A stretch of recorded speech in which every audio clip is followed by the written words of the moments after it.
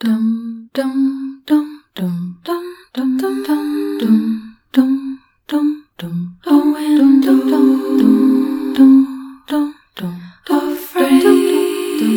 Dum dum dum dum. Refrain. Dum dum. Hey, Beck. Hey, Nat. I love that we're doing the experience of a flaneur, a walking and talking through the neighborhood of East Austin. We are currently passing the vape and smoke truck. They have trucks for everything here, which is Burger? it's pretty cool. Got one. Ice cream? Gotcha. Vape? There's a truck for it. No, but this is kind of a neat experience, right? We've talked about this, and actually for our Patreon listeners, we talked about what it means to sort of take a risk and walk when one is away on a trip. And here we are in South Austin or in East Austin for South by Southwest, and trying to reframe and get curious and do all of the kind of knowledge gathering that we can to keep reframables punchy and interesting. And that may mean taking a really long, slightly sketchy walk. Yeah, we're not sure. In fact, we are perhaps doing this conversation to make sure that if we don't come home, you all know what we last saw. Nat, actually, Doesn't that poster say that's risk? not... Risk. We did actually see... Oh, can you hear the crickets? Yeah, nature. We saw a really bad accident last night, so that was jarring. That was jarring. I mean, actually, I'm not laughing at all. It was pretty horrific, and really sort of was emblematic of just how delicate and fragile life really is, and how we should all be holding our loved ones close and trying to do walks like this where we can see the world, but carefully. So do it in pairs, people. A la Noah's Ark. What? That's our motto, do it in pairs. Don't go it alone. Actually, I did want to say... Yes, that is our motto, Rebecca, 100%. Don't go it Yeah. alone. Do it in community. Oi, taquito. What were some I'm just other... going to read some of the signs as we pass. That's what I'm Okay. doing. Okay, we rent moonwalks, tables, chairs, snow cone. I think folks might be a little bit more interested about some of the things that we talked about at dinner. One of them being me getting a very uncomfortable email from someone from my past, and then us having to pontificate and philosophize about the obligation of how to respond. Okay, I'm going to respond to that. I just want to read one more sign, which you've decided is not interesting, but Las Gazuelas Mexican restaurant.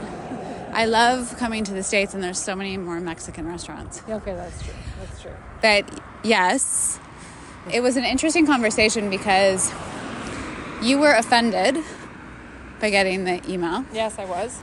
Affronted. It was an Instagram message and then a couple LinkedIn messages and then an email. So, and I just said, I wanted you to feel like you could have any feeling about it and that there was no way you should feel. Right. So No obligatory feelings, just... that, oh, this is the way... I mean, if we shared what the relationship was, could we or no? Yeah, sure, whatever. It was an email from my ex-husband. Like, why this many years later are you sending me an email and multiple emails to try and find some way to reconnect over coffee? I find that very affronting and invasive. There, I said it. And I said, maybe it doesn't have to be that, or could it be something else? And fine, if that's what you feel now, but what if you wake up tomorrow and you say, I feel different? Is that also okay? Right. Are you open to that feeling changing, or are you doubling down on what this feeling is? And then I said, I don't think it's about doubling down. I think it's about actually honoring my feelings. And then I said, and then I had to acquiesce. We ordered another glass of sake and said, Well, maybe when we both have a point. But also, if someone just keeps saying, that's my feeling, you can't really, that's your feeling. Yeah. So at a certain point, the conversation just stops. Because someone's having a feeling, you have to let them have the feeling. Yep.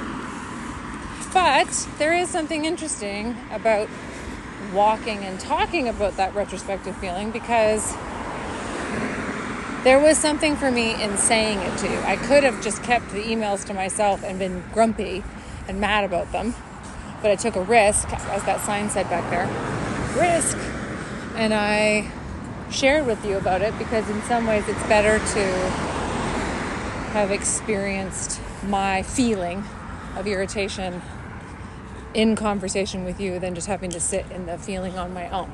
Because then you can push back and sort of help me to ponder what I'm navigating, as opposed to the emotional doubling down, right?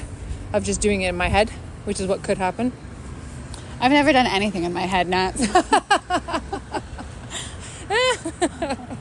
Okay. I'm just saying. Touche. This sign says East Side, Austin, Texas. Stirring up something new for brunch. Come and see. We might tomorrow morning. Once we've worked our way through all these big feelings.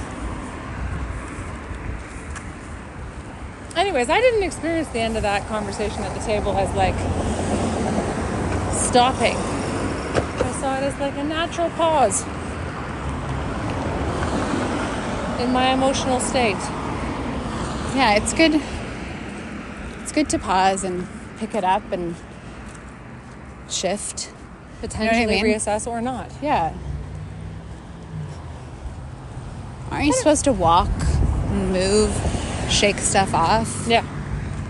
And actually that's something that they say in work settings that became popular even before the pandemic started, but certainly throughout, that walking meetings became not just sort of the new way forward so that people could get their steps in, but actually so that they could be in conversation, that they didn't have to look at each other while they were talking, which is perhaps the power of the podcast kind of art form, is that you can listen, you can kind of be in conversation with what you're hearing online, but you're also like finding a way to work your way through something in conversation, but without the eye contact, strangely. So maybe that gives you the space to think through a thought without the fear or feeling of any sort of judgment coming at you. So anyways, walking meetings, celebrate them. Okay, we're passing a law firm at this point. It's beautiful. And it's gorgeous. It's like a big, beautiful house. It's reminding me of the murder case. That is just... because it is at the southern... I think it's happened and he was convicted. Oh boy. Of murdering. So it's just generally not a happy thing. I know he was a big southern lawyer that had been a lawyer for, it was a family law firm for decades. Oh. And he was accused of, and then convicted of killing his wife. So he was and convicted? Mm-hmm. So now anytime I see law firm, I'm just going to tell you that story.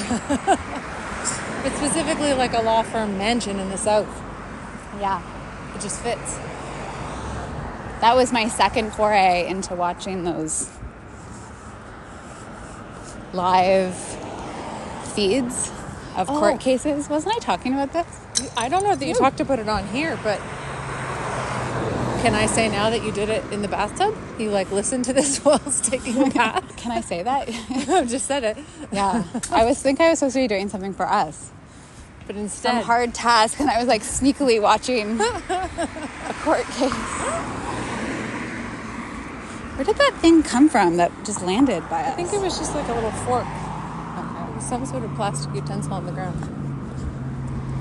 Rebecca, by the way, decided to take us off the safe street, which was just like people's houses, and said, let's go to something more exciting. So here we are on Cesar Chavez. And actually, it would have been so much quieter for doing a podcast.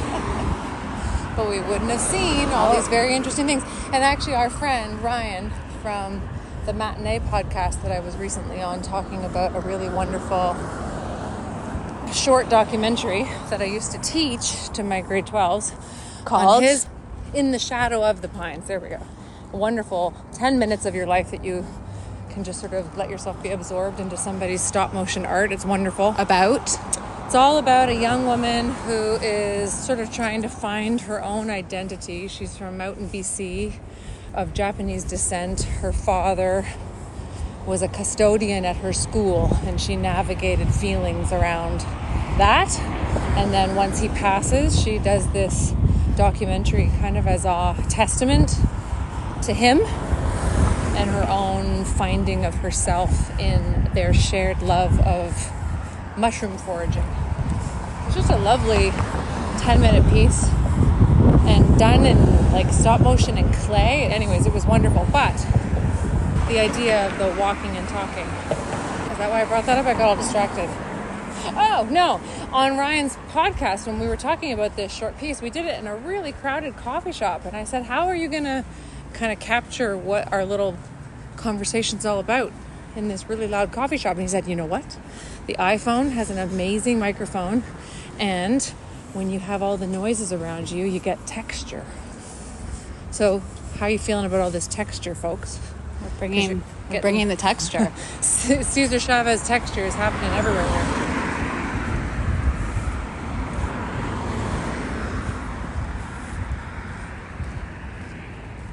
What would you say, Beck, was like your ultimate learning? Not just on this trip, but on this walk. I don't know. Come on, try. For me. I'll try. I'll for sure try. I do find that you synthesize your learning very quickly. Oh, okay.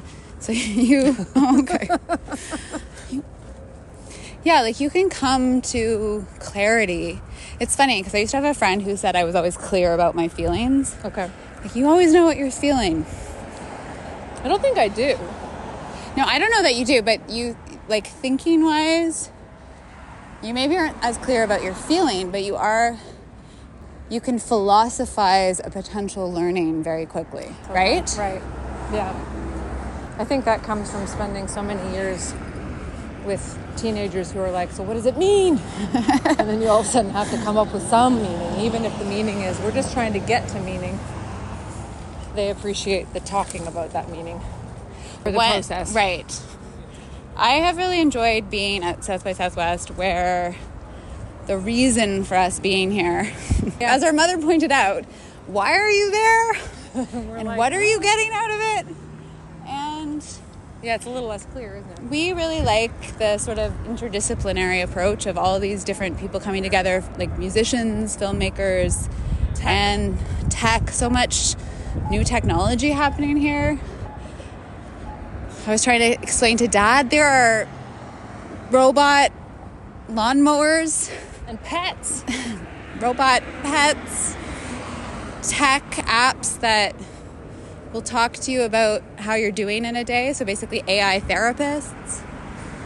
But I think there's just so many ideas and discoveries that we don't even know.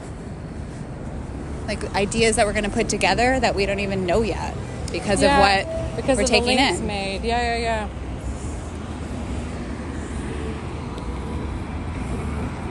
What is the concept? Be weird in Austin. I think that there's something really cool about the freedom to be weird, which we're embracing.